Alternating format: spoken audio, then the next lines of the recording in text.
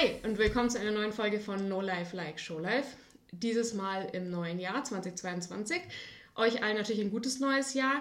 Und heute gibt es eine kleine Premiere, denn heute ist die erste Folge, die wir sozusagen live vor Ort aufnehmen. Corona-Abstand ist natürlich gewahrt, Corona-Regeln sind eingehalten, alle sind getestet, keine Sorge. Und mein Gast heute ist eine sehr gute Freundin von mir, Jennifer Abröll. Und wir sprechen über ein Thema, das irgendwie alle beschäftigt. Manche mehr, manche weniger. Und ich glaube, jede auf so eine unterschiedliche Art. Aber ich sage mal, jeder kommt irgendwie damit in Berührung. Und zwar ist das Thema Beritt. Wir sprechen so ein bisschen über die Frage, welche Vor- und Nachteile gibt es, wenn man ein Pferd in Beritt gibt. Wo tut man sich vielleicht leichter, wo tut man sich schwerer als Amateurreiterin und sprechen da vielleicht auch so ein bisschen über unterschiedliche Perspektiven, weil wir da auch unterschiedliche Erfahrungen machen und gemacht haben. Hi Jenny, kannst du dich einmal kurz vorstellen? Hi Leonie, schön, dass ich hier sein darf heute. Ja, ich bin Jennifer Abröll, bin 30 Jahre alt, habe 2 Paint Horses, eine Stute, einen Wallach und fahre mit denen ganz gerne aufs Turnier. Genau, und du hast gerade schon gesagt, du hast eine Stute, einen Wallach. Und reitest, glaube ich, soweit ich weiß, schon immer Western. Du bist nie Englisch geritten, glaube ich, so richtig. Genau. Und wie bist du letztlich so zum Westernreiten und dann auch zum Turnierreiten gekommen? Angefangen habe ich mit 8 Jahren, ungefähr war das, in einem kleinen Reitstall in Memmingen, der tatsächlich sogar schon Westernreiten angeboten hat. Das war damals noch gar nicht so viel verbreitet hier, gell? Genau. Und ja, die waren jetzt auch nicht so mit Reitabzeichen oder Turnierambitionen unterwegs. Wir waren halt ausreiten, haben so die Grundlagen von Putzen, Satteln und ja, dem Reiten allgemein einfach gelernt dort und waren da einmal die Woche, wie gesagt, just for fun. Es ging eigentlich nur darum, Hauptsache zu den Pferden, Hauptsache reiten. Und irgendwann hatten wir dann auch eine Reitbeteiligung, meine Freundin und ich. Das war auch eine sehr witzige Erfahrung. Und ja, den sind wir dann teilweise auch zu zweit geritten und auch, ich glaube, an die 1000 Mal runtergefallen und mussten dann zu Fuß zurück zum Stall. Und irgendwann hatten wir da leider auch nicht mehr so viel Spaß, haben uns dann eben nach einer Alternative umgeschaut und sind dadurch auf die Chromranch gekommen, die damals noch im Otterwald war. Und die waren ja dann schon so mit Turnieren unterwegs. Die hatten selber Turniere am Hof schon und dadurch haben wir dann eigentlich so, oder ich auf jeden Fall, dann mit dem Turnierreiten angefangen. Habe dann auch mein kleines Hufeisen dort gemacht, also die ersten Reitabzeichen. Und du bist ja dann anfangs, glaube ich, so ein bisschen EWU, APHA, ganz kleines bisschen AQHA gestartet, aber heute bist du eigentlich hauptsächlich im APHA-Bereich unterwegs und so ein bisschen auf VWB-Turnieren auch. Du bist ja auch sehr erfolgreich, gerade auf den APHA-Turnieren, bist, glaube ich, mehrfache Europameisterin. Glaube ich nicht, weiß ich. Und auch Deutsche Meisterin, Golden Series Reserve Class Winner, sagt man, glaube ich, korrekterweise. Und hast ja vorhin schon gesagt, dass du 2 Pferde hast. Kannst du zu denen ein bisschen was erzählen? Ja, gerne. Also der Shoki war mein erstes Pferd. Der ist jetzt mittlerweile 16 Jahre alt. Ja. Krass, wie schnell die Zeit vergeht. Und den habe ich auch zusammen mit Gela eingeritten, beziehungsweise es war damals dann so, ich habe halt Einzelstunden bei ihr genommen. Und wir haben dann angefangen eben mit Longieren, mit Draufsetzen, Freireiten. Verletzungsbedingt musste er dann leider auch ein halbes Jahr stehen. Das heißt, wir haben dann wieder von vorne angefangen. Da war er dann auch im Teilberitt bei der Gela. Wir müssen vielleicht einmal kurz dazu sagen, dass Gela die Trainerin ist auf der Anlage, auf der du stehst. Ich glaube, das ist für den Kontext ganz wichtig. Oh, ja. Ja, genau. Ja, und dann habt ihr so ein bisschen mit, sag ich mal, den Jungpferde-Basics angefangen und dann kam die Pause, richtig? Genau. Und ja, dann wollte ich das natürlich schnell wieder aufholen und habe mir dann diesen Teilberitt gegönnt quasi. Aber mir war eben wichtig, dass das Pferd vor Ort bei mir bleibt, also im Stall, nicht irgendwie 100 Kilometer weiter weg, dass ich halt auch wirklich dran bleibe. Und deine Stute, Gotta Be Noticed, die hast du ja auch schon, glaube ich, jetzt wirklich so von Tag 1 fast, nicht ganz, aber fast ihres Lebens. Und die ist ja auch Europameisterin und war auch nie im Beritt, richtig? Genau. Also die Stute, die Juno, die habe ich mich einfach gleich verliebt. Die ist geschlüpft und ich habe irgendwie gedacht, das ist mein Pferd. Und die habe ich dann wirklich auch von Anfang an eigentlich selber ausbildet. Also das ging dann los mit überhaupt mal anfassen, streicheln, aufhalftern, Hufe geben etc. Und da bin ich dann auch ehrlich schon ein bisschen stolz drauf. Weil, kann man ja auch sein. Ja, gerade die Showmanship-Erfolge, das ist einfach eine Klasse, da muss man einfach üben und das zahlt sich dann auch aus und es ist wirklich schön, wenn man da sieht, dass sich die Arbeit, die man da reingesteckt hat, einfach so gelohnt hat. Und wie würdest du denn sagen, schaut so euer aktuelles Training jetzt vielleicht auch in den vergangenen Jahren aus? Also wie oft seid ihr so ungefähr auf Kursen? Wie oft trainierst du, sag ich mal, mit Unterstützung von anderen Leuten und wie oft wirklich alleine? Ja, also Unterstützung von anderen Leuten ist auf jeden Fall sehr, sehr wichtig. Jetzt gerade nochmal auf das Thema Showmanship zurück. Da war mir Franka Bartke wirklich eine super große Hilfe. Da hatten wir auch regelmäßig in der Nähe einen Kurs. Das hat mir ja auf jeden Fall weitergeholfen und hilft mir auch immer noch. Sie sieht einfach immer wieder irgendwas, an dem man arbeiten kann und muss. Und ansonsten nehme ich natürlich auch Reitstunden bei der Trainerin zu Hause, wo auch meine Pferde eben stehen. Wie oft so pro Woche? Kannst du es einschätzen? Ich würde sagen, so einmal die Woche auf jeden Fall. Ja, es geht nicht immer natürlich. Manchmal hat man auch einfach keine Zeit oder vielleicht nimmt man noch 2-3 Mal die Woche dann doch eine Reitstunde, weil irgendwie ein Turnier ist oder ich irgendwie ein akutes Problem habe, an dem ich jetzt arbeiten möchte. Kurse natürlich, wenn es sich anbietet, wenn sie in der Nähe sind. Ist halt schade, hier in Bayern ist es irgendwie leider nicht so oft oder man hat hier irgendwie nicht so die Möglichkeit. Was ist so die weiteste Strecke, die du zu einem Kurs gefahren bist ungefähr? Oder in Stunden, sage ich jetzt mal? 2-3 Stunden? Das waren jetzt tatsächlich 6 Stunden letzte Woche, als ich bei Stefanie Bubenzer war und da am Wochenende ein paar Reitstunden hatte. Das war jetzt tatsächlich die weiteste Strecke für ein Training.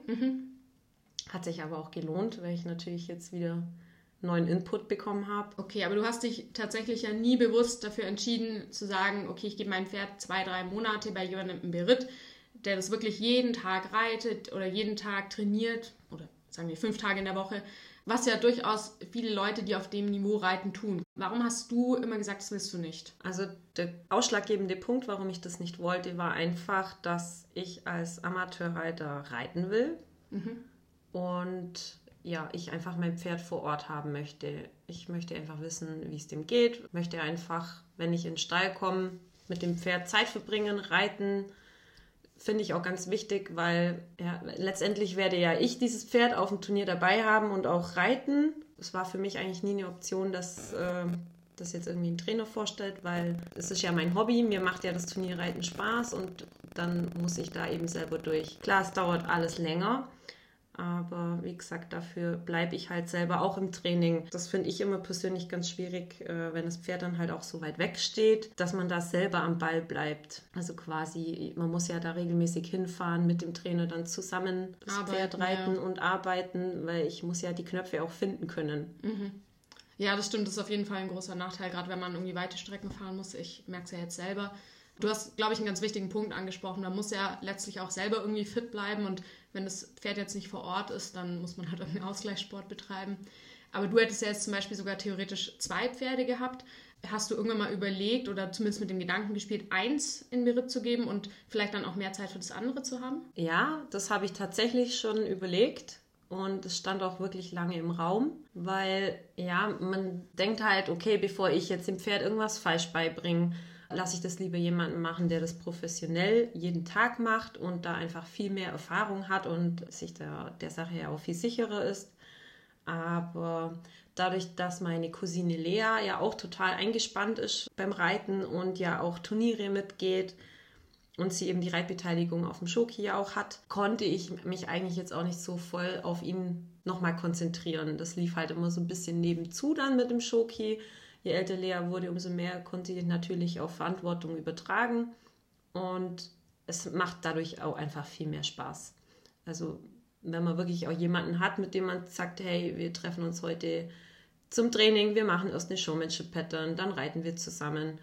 Man kann sich da einfach gegenseitig motivieren und... Weil du es gerade auch schon so ein bisschen angesprochen hast, man hat im Beritt ja doch jemanden, der das vielleicht professionell macht, dem Pferd das, sage ich mal, vielleicht auch aufgrund anderer Erfahrungen in Anführungsstrichen besser beibringen kann oder vielleicht auch schneller. Das ist zum Beispiel ein Hauptgrund, warum ich mein Pferd in Beritt gegeben habe, weil ich das Gefühl habe, ich kann dem Ganzen nicht gerecht werden von meinen reiterlichen Fähigkeiten her. Hattest du Punkte im Training, in der Ausbildung deiner Pferde, kannst du vielleicht auch Beispiele nennen, wo du gesagt hast, da bin ich so ein bisschen an meine Grenzen gestoßen? Oh ja, das passiert regelmäßig, immer noch. Es ist natürlich auch zu einem Teil normal, ja, klar. Klar, das sowieso. Aber das gibt es auf jeden Fall, ja, und ich kann das auch voll verstehen. Und ist vielleicht auch manchmal besser so, wenn man sagt, okay, das überschreitet jetzt meine Fähigkeiten und Kompetenzen, aber andererseits, man lernt ja auch aus den Fehlern. Klar. Und manchmal muss man auch bestimmte Dinge falsch machen, um dann zu verstehen, okay, da gibt es auch noch andere Wege, um ans Ziel zu kommen. Natürlich dauert es länger, das muss einem bewusst sein. Mit dem Shoki hat es 9 Jahre gebraucht, da bin ich halt auf den Turnieren so rumgekrebst und habe mir immer gedacht, oh Mann, so ein Titel wäre jetzt richtig cool. Das kam dann auch irgendwann, aber ja, es dauert einfach. Ein Nachteil ist für mich auch noch, ja, ich sag mal, der medizinische oder der gesundheitliche Aspekt vom Pferd, wenn ich es nicht im Beritt habe, wenn ich quasi auf eigene Verantwortung vorm Training feststelle, es hat eine Verletzung oder das Pferd lahmt und ich bin mir einfach nicht sicher, hat sich jetzt nur vertreten, ist es morgen wieder gut, wie auch immer. Da ist so ein Trainer natürlich auch einfach routinierter und erkennt sowas wahrscheinlich viel schneller oder besser und kann damit auch ganz anders umgehen. Ich habe jetzt Glück, ich habe im Stall auch Gott sei Dank einen Ansprechpartner, die da routiniert ist als Pferdewirtschaftsmeisterin, was jetzt andere vielleicht nicht haben, die dann im Zweifel doch früher mal den Tierarzt kommen lassen müssen, weil sie sich eben einfach nicht sicher sind, ob sich das von selber wieder erledigt oder nicht. Da hat der Trainer natürlich einfach ja schon einen größeren Erfahrungsschatz. Was mir besonders schwer gefallen ist, dass ich das Pferd auch wirklich über den Rücken reite, dass ich merke, okay, ist jetzt die Hinterhand aktiv. Manchmal schummeln die sich ja auch so durch oder man ist dann selber auch zu bequem, um da jetzt nochmal nachzuhaken. Und ja, das ist dann echt schwierig. Das ist auch tatsächlich so eine Situation, die mich so ein bisschen, vor der ich ein bisschen Angst hatte, muss ich sagen, dass ich halt so dieses über den Rücken reiten, die Hinterhand aktiv machen, dass ich das einfach nicht kann, weil ich denke, viele andere Schritte, gerade so die ersten Schritte, wenn man da auch vielleicht ein bisschen Hilfe hat, mit die man nun das Pferd hält oder so, das ist, glaube ich, machbar, wenn man einige Jahre Pferdeerfahrung hat, aber gerade wenn es halt an dieses, sage ich mal, anatomisch korrekte Reiten geht, da habe ich persönlich mir gedacht, die Herausforderung ist mir irgendwie zu groß, das lasse ich jetzt erstmal jemand anderen machen. Aber wie du schon sagst, man kann es, denke ich, auf jeden Fall auch selber bewältigen. Es dauert halt auch einfach länger. Und du hast auch gerade schon gesagt, man lernt halt dann mit aus den Fehlern. Hattest du Momente bei Juno, wo du gesagt hast, das mache ich diesmal anders, weil ich aus einem Fehler bei Shoki gelernt habe, also bei deinem älteren Pferd? Ja, da geht es schon los, einfach mit dem Spurstock zum Beispiel. Das wollte ich, dass sie das von Anfang an einfach lernt. Weil früher war es einfach so, ja, Füße wegstrecken und hochbrüllen, überspitzt gesagt jetzt. Aber ja, gerade wenn man eben in die Pattern-Klassen geht, Horsemanship, Equitation, dann gibt es eigentlich auch keine andere Möglichkeit, also finde ich, weil es sieht einfach besser aus. Und die Pferde, die verlieren sich natürlich ja auch nicht so. Hast du vielleicht auch so Punkte, wo du sagst, das habe ich auf jeden Fall auch als Erfahrung aus dem Training meines älteren Pferdes mitgenommen und würde es genauso nochmal oder hab's genau so beim jüngeren Pferd auch gemacht? Ja, tatsächlich einfach sich in Geduld üben. Es funktioniert auch nicht jede Übung gleich für jedes Pferd. Das habe ich jetzt gelernt. Was bei Shoki gut klappt, klappt bei ihr nicht immer. Genauso ist es natürlich andersrum. Was ich auch noch aus der Ausbildung von Shoki mitnehmen konnte, was mir jetzt bei Juno sehr weitergeholfen hat, das war einfach die Konsequenz. Also einfach wirklich konsequent zu bleiben. Gerade was so Sachen angeht, beim Anbinden, Diese Strick anfressen, Grunderziehung, Mhm. genau. Oder beim Führen, dieses Anstupsen, in den Strick beißen, nicht auf einen aufpassen. Also diese Kleinigkeiten. Genau, diese Kleinigkeiten, ganz banalen Sachen fürs tägliche Handling. Also da habe ich auf jeden Fall ganz viel mitnehmen können und draus gelernt. Man muss ja jetzt auch dazu sagen, ich meine, das wissen wir zwar, aber die Leute, die es hören, nicht. Als du Shoki bekommen hast, warst du ja noch ein Teenager. Wie alt warst du? 12, 13? Nee, 14. Ja, 14. Okay, fast. Also da warst du ja wirklich noch ein junger Mensch, sage ich mal, der jetzt auch finanziell noch abhängig von den Eltern war. Das ist ja heute nicht mehr so. Und auch als du Juno gekauft hast, war das ja nicht so. Aber Beritt ist ja immer auch eine finanzielle Frage. Und vielleicht kam es bei Shoki jetzt auch in dem Sinne deshalb nicht so in Frage für dich in der Lebenssituation. Jetzt bist du ja in einer anderen Lebenssituation. War das Finanzielle für dich auch ein ausschlaggebender Punkt, wo du gesagt hast, nee, das mache ich nicht? Oder hast du das erstmal beiseite geschoben, ging es dir wirklich erstmal um diesen Aspekt, ich will mein Pferd bei mir haben? Also bei Schoki war es tatsächlich so, das war ja noch abhängig von Mama und Papa. Ja. Da war das aber eigentlich auch nie Thema. Man muss auch sagen, ich hatte halt die Leute am Stall und da kam auch ab und zu mal jemand zum Kurs, zum Beispiel Matthäus Salla war auch öfter da, Hubertus Jagdfeld war auch mal zum Kurs da und somit war das für mich auch ausreichend und abgedeckt. Wie gesagt, ja, meine Eltern haben eben die Kasse bestimmt und da war das auch irgendwie nie im Raum gestanden, dass man da jetzt mit dem Hänger 3 Stunden irgendwo hinfährt und das Wochenende dort verbringt. Ja. Der finanzielle Aspekt ist auf jeden Fall auch ein Punkt. Beritt kostet natürlich Geld. Das Pferd muss währenddessen ja auch irgendwo wohnen. Und dann habe ich natürlich ja auch die Kosten zu Hause von dem anderen Pferd. Klar, ja. Also 2 Pferde sind natürlich schon, da überlegt man sich das. Dann überlegt man sich das natürlich zweimal und ich denke, man kann ja auch, wir sind jetzt beide keine Millionäre, das muss man ja auch nicht an der Stelle sagen. Also ich würde mal sagen, jetzt für Otto-Normalverbraucher ist das ja schon eine Frage, die man ein bisschen rauf und runter kalkuliert und wie du sagst, gerade wenn man 2 Pferde hat, ist es was anderes. Aber ich denke, dass das schon auch so ein Punkt ist, der vielleicht viele Leute da draußen hemmt, das Pferd in Beritt zu geben, die es vielleicht gern machen würden, weil wenn man ehrlich ist, gibt es natürlich die Leute, die ihr Pferd in Vollberitt haben, rund ums Jahr, teilweise auch weiter weg wohnen. Aber der Großteil der Turnierszene und vielleicht jetzt auch eher, sage ich mal, in den unteren Klassen, in Anführungsstrichen, also in Einsteigerklassen, Novice-Klassen, sind ja Leute, die ihr Pferd zu Hause haben und gegebenenfalls mal einen Kurs gehen, die vielleicht regelmäßig Reitunterricht haben, aber jetzt nicht diesen dauerhaften Vollberitt. Aus dem Grund habe ich mich halt auch zum Beispiel dazu entschieden, nur ein paar Monate Beritt für mein Pferd sozusagen mit mir selber rauszuhandeln.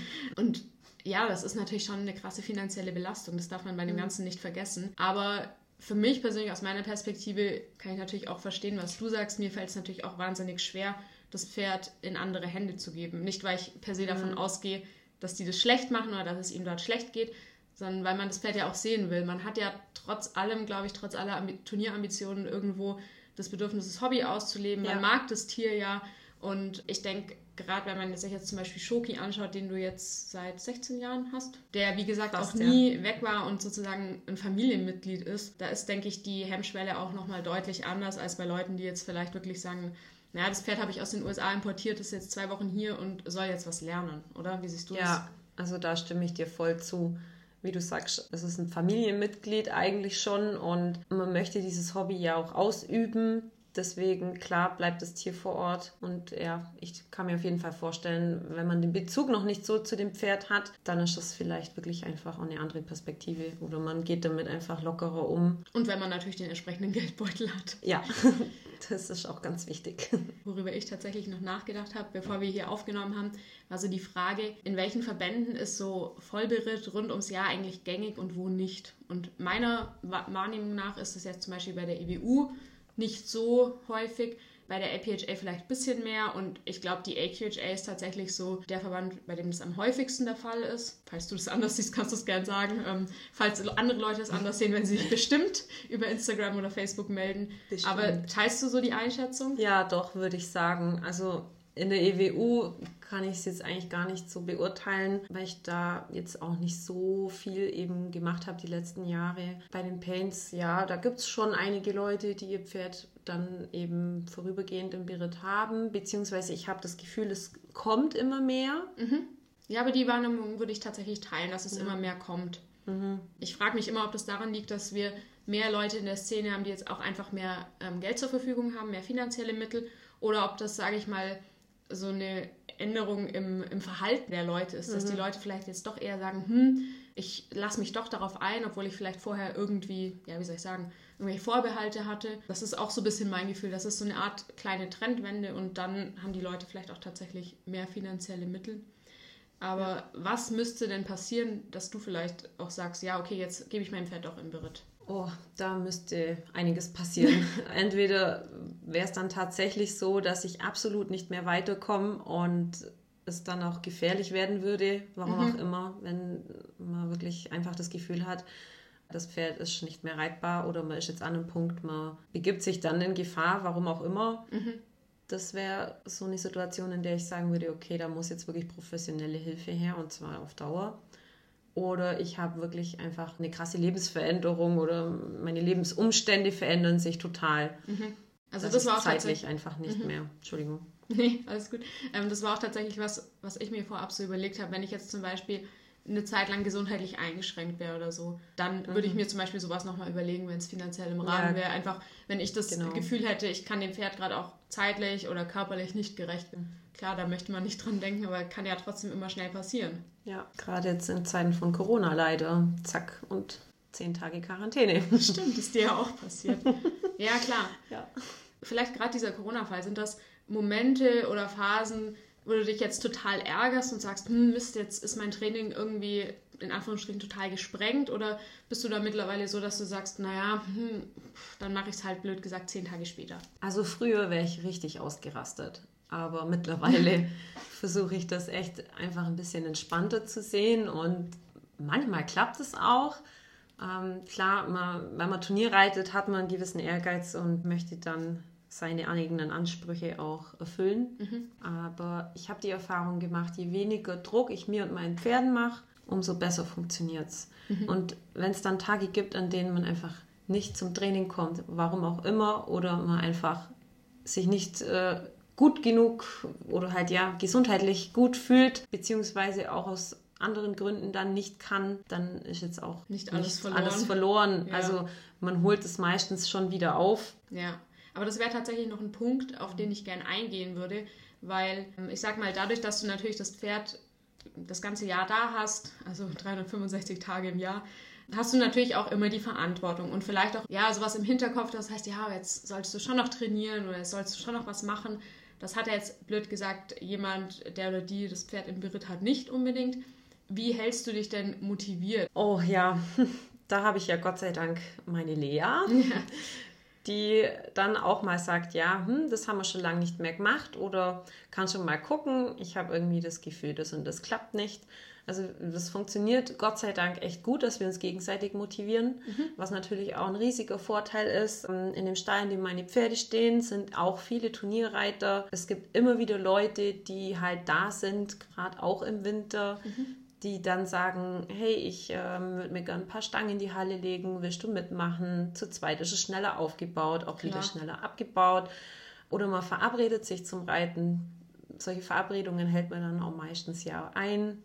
Das heißt, man geht dann auch wirklich aufs Pferd und tut was. Ja, das hilft mir auf jeden Fall, dran zu bleiben. Was mir auch immer ganz gut hilft, mich selber zu motivieren, ist, wenn ich mir Videos anschaue, also Trainingsvideos. The Showlife hat da ja auch einige online.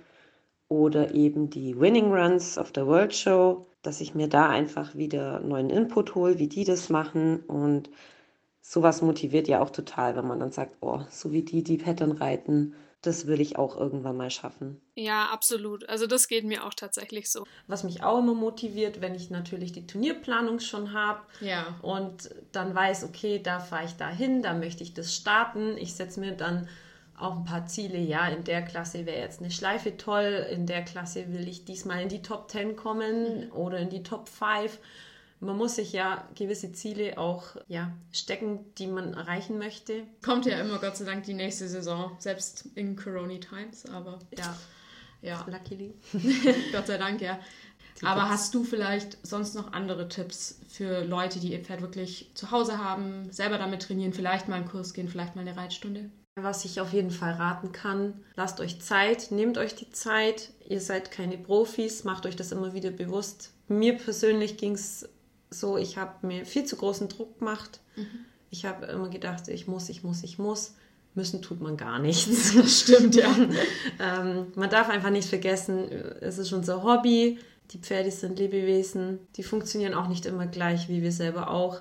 Dann ist es halt so, da macht man mal einen Tag nur einen Ausritt. Wichtig ist, dass man wirklich eben auch bereit ist, aus seinen Fehlern zu lernen, offen für Neues bleibt, immer wieder selber mal kritisch hinterfragt, mache ich das jetzt richtig? Sich einfach dann auch Hilfe sucht. Also wenn ihr die Möglichkeit habt, dann trainiert zusammen, fragt eure Freundin, hey, schau mal drauf, mache ich das richtig, sitze ich gerade, sitze ich irgendwie schief, warum klappt das nicht, siehst du irgendwas oder hast du eine Idee, an was es liegen könnte? Was auch total hilft, wenn man die Möglichkeit hat, tauscht einfach mal die Pferde durch. Klar. Haben wir auch erst im Stall wieder gemacht. Immer wieder eine lustige Erfahrung. Ja, deckt immer so Fehler auf, denen man sich nicht so bewusst ist. Genau, richtig. Und ist auch mal wieder eine Abwechslung, macht Spaß, ist mal wieder was Neues. Das stimmt, ja. Genau, aber ja, hauptsächlich einfach das Ganze auch, wenn man eben Turnierambitionen hat, nicht zu eng sehen. Man ist einfach ein Amateurreiter und kein Profi. Wir verdienen damit nicht unser Geld. Wir müssen niemandem was beweisen, außer uns selbst. Das stimmt, das hast du sehr schön zusammengefasst. Das ist sehr richtig. Und du hast auch gerade noch gesagt, man sollte sich immer wieder kritisch hinterfragen und auch offen für Neues sein. Und du bist ja jetzt auch so, dass du eben sagst, du hast nicht die eine Trainerin, den einen Trainer, sondern fährst auf verschiedene Kurse und schaust dir verschiedene Dinge an. Gibt es was, wo du sagst, das sind Vor- und Nachteile bei der ganzen Sache? Ja, so wie alles seine Vor- und Nachteile hat, klar.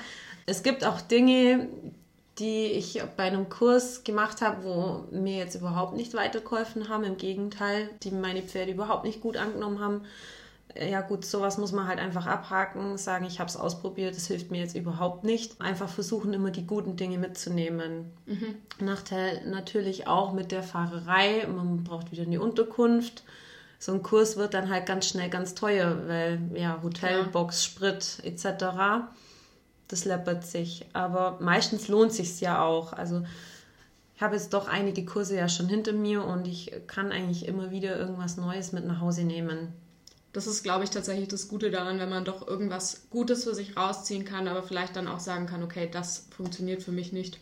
In den USA hat mal irgendjemand zu mir gesagt, man lernt von jedem was und selbst wenn man lernt, wie man es nicht machen will. Ja. Und das denke ich mir tatsächlich immer, weil, wie du sagst, manchmal funktioniert das System nicht oder man kommt mit der Art des Trainers vielleicht nicht klar oder, also ich verstehe auch manchmal Sachen einfach nicht, wenn man sie mir erklärt. Geht mir auch so. Auch wenn die Worte in meinem Kopf ankommen, aber ich weiß nicht, wie ich das umsetzen kann. Und insofern finde ich das total richtig, was du sagst. Und dadurch, dass es ja heutzutage so viele Möglichkeiten gibt, eben Online-Unterricht zu nehmen oder auch mal zu sagen, hey, ich habe hier ein Video, schick das mal an die Trainerin, bei der ich auf dem Kurs war oder so, kommt man ja wirklich auch gut weiter, wenn man jetzt gar niemanden am Stall hat. Weil das ist tatsächlich was, da bist du ja jetzt, sag ich mal, noch in einer privilegierteren Position. Es gibt ja durchaus Leute, die stehen irgendwo an einem Stall, haben vielleicht einen kleinen Reitplatz oder zumindest auch eine kleine Halle, aber kein Trainer, keine Trainerin und dann wird es natürlich schwierig und da würde ich persönlich zum Beispiel eben immer empfehlen, sich mal diese Online-Angebote anzuschauen, weil ich glaube, definitiv. Da kommt man echt gut weiter, da hat man ja mittlerweile echt die Möglichkeit, so viel zu machen und es bieten auch so viele Leute mittlerweile an, also das wäre auch was, worin ich glaube, immer investieren würde, wenn ich in so einer Situation wäre. Ja, definitiv. Das ist wirklich was Gutes, was uns jetzt aus Corona geblieben ist, dieser Online-Reitunterricht, finde ich. Wobei, wie du sagst, ich habe ja Glück, ich habe eine Trainerin vor Ort, die mir jetzt bei akuten Sachen auf jeden Fall immer super weitergeholfen hat bisher und das ja auch weiterhin tun wird. Und das ist halt wirklich was, wo du, sage ich mal, in einer sehr guten Position bist. Es gibt ja wirklich auch Leute, bei denen das nicht so ist. Und wie du vorhin schon gesagt hast, bei uns in Bayern gibt es gar nicht so arg viele Kurse und es gibt ja auch Menschen, die, sag ich mal, durchaus auch wirklich an Orten leben, an denen es kaum Reitunterricht gibt, dann kaum Western-Reitunterricht und da kommen solche Sachen natürlich super gut ins Spiel.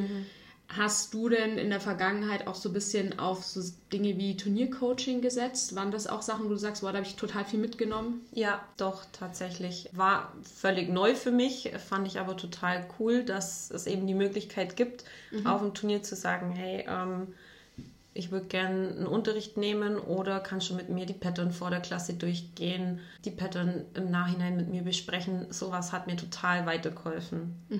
Also jetzt gerade am Beispiel der Showmanship mit Franka, das fand ich super, weil ich da einfach auch nochmal gelernt habe, mir eine Pattern einzuteilen und die Pattern auch so zu laufen, wie sie mein Pferd und ich am besten auch zeigen können. Oder eben dann so Dinge, worauf achtet der Richter in der Pattern, wie sitzt der, sieht er das, wenn der Fuß jetzt ein Mühe zu weit vorne steht, einfach so Kleinigkeiten und das hat mir auf jeden Fall auch weitergeholfen und wenn man die Möglichkeit hat, würde ich das jedem empfehlen. Gerade als Einsteiger ist es vielleicht auch sehr hilfreich, wenn man nicht alles alleine machen muss und nochmal jemand hat, der sagt, hey, die Hose aus den Schuhen, denk dran, da und da und da, vergiss dieses nicht und einfach nochmal ein Feedback auch im Nachhinein dann bekommt. Ja, das stimmt. Ich finde es lustig, dass du sagst, dir war das früher nicht so bewusst, weil so ging es mir auch. Also so in meinen Jugendjahren habe ich das gar nicht so mitbekommen, dass es sowas so gibt, diese ganz enge Betreuung auf dem Turnier. Und das ist auch was, wovon ich auch wirklich viel profitiert habe. Also ich kann Leuten auch immer nur raten, wenn man Geld investiert, würde ich, glaube ich, immer in Coaching, Reitstunden, Kurse investieren, bevor ich mir, keine Ahnung, das dritte Outfit kaufe oder bevor ich meinem Pferd nochmal irgendwelche zusätzlichen bunten Polo-Wraps kaufe oder ein neues Blanket, weil es bringt mir, also das ist meine persönliche Meinung, es bringt mir nichts, wenn ich durch eine Klasse reite und ein super tolles Outfit habe, aber nicht gut reite. Da gehe ich lieber rein und reite gut und habe vielleicht eine schwarze Bluse, schwarze Chaps und ein total simples Blanket. Stimme ich dir voll zu. Hauptsache ordentlich. Es muss ja nicht teuer sein. Das Geld steckt man wirklich lieber in die Ausbildung. Ja, das ist wirklich was, das ist mir auch jetzt in den vergangenen Jahren deutlich bewusst geworden, als ich auch noch so kein eigenes Pferd hatte und mich so ein bisschen, ja, wie du vorhin gesagt hast, man muss dann auch irgendwie selber reiterlich am Ball bleiben.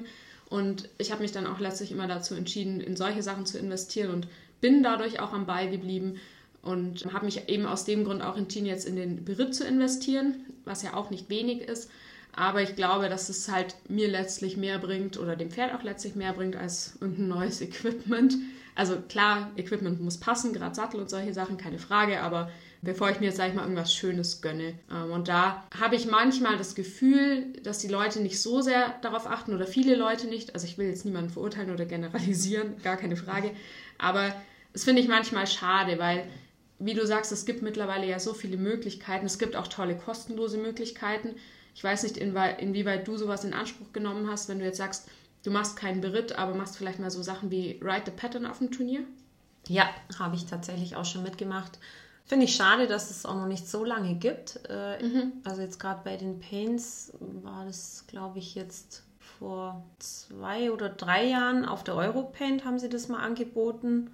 Finde ich eine super Sache. Ja, das ist wirklich cool. Also ich habe da auch schon immer sehr viel gelernt, gerade wenn man jetzt eben doch keinen festen Trainer hat, keine feste Trainerin, dann kann man da halt immer ganz gut hingehen, finde ich, und sich so ein bisschen erklären lassen, wie läuft die Pattern ab, welche Linien habe ich, wo muss ich vielleicht drehen, wo sollte ich anhalten. Das finde ich schon immer sehr hilfreich.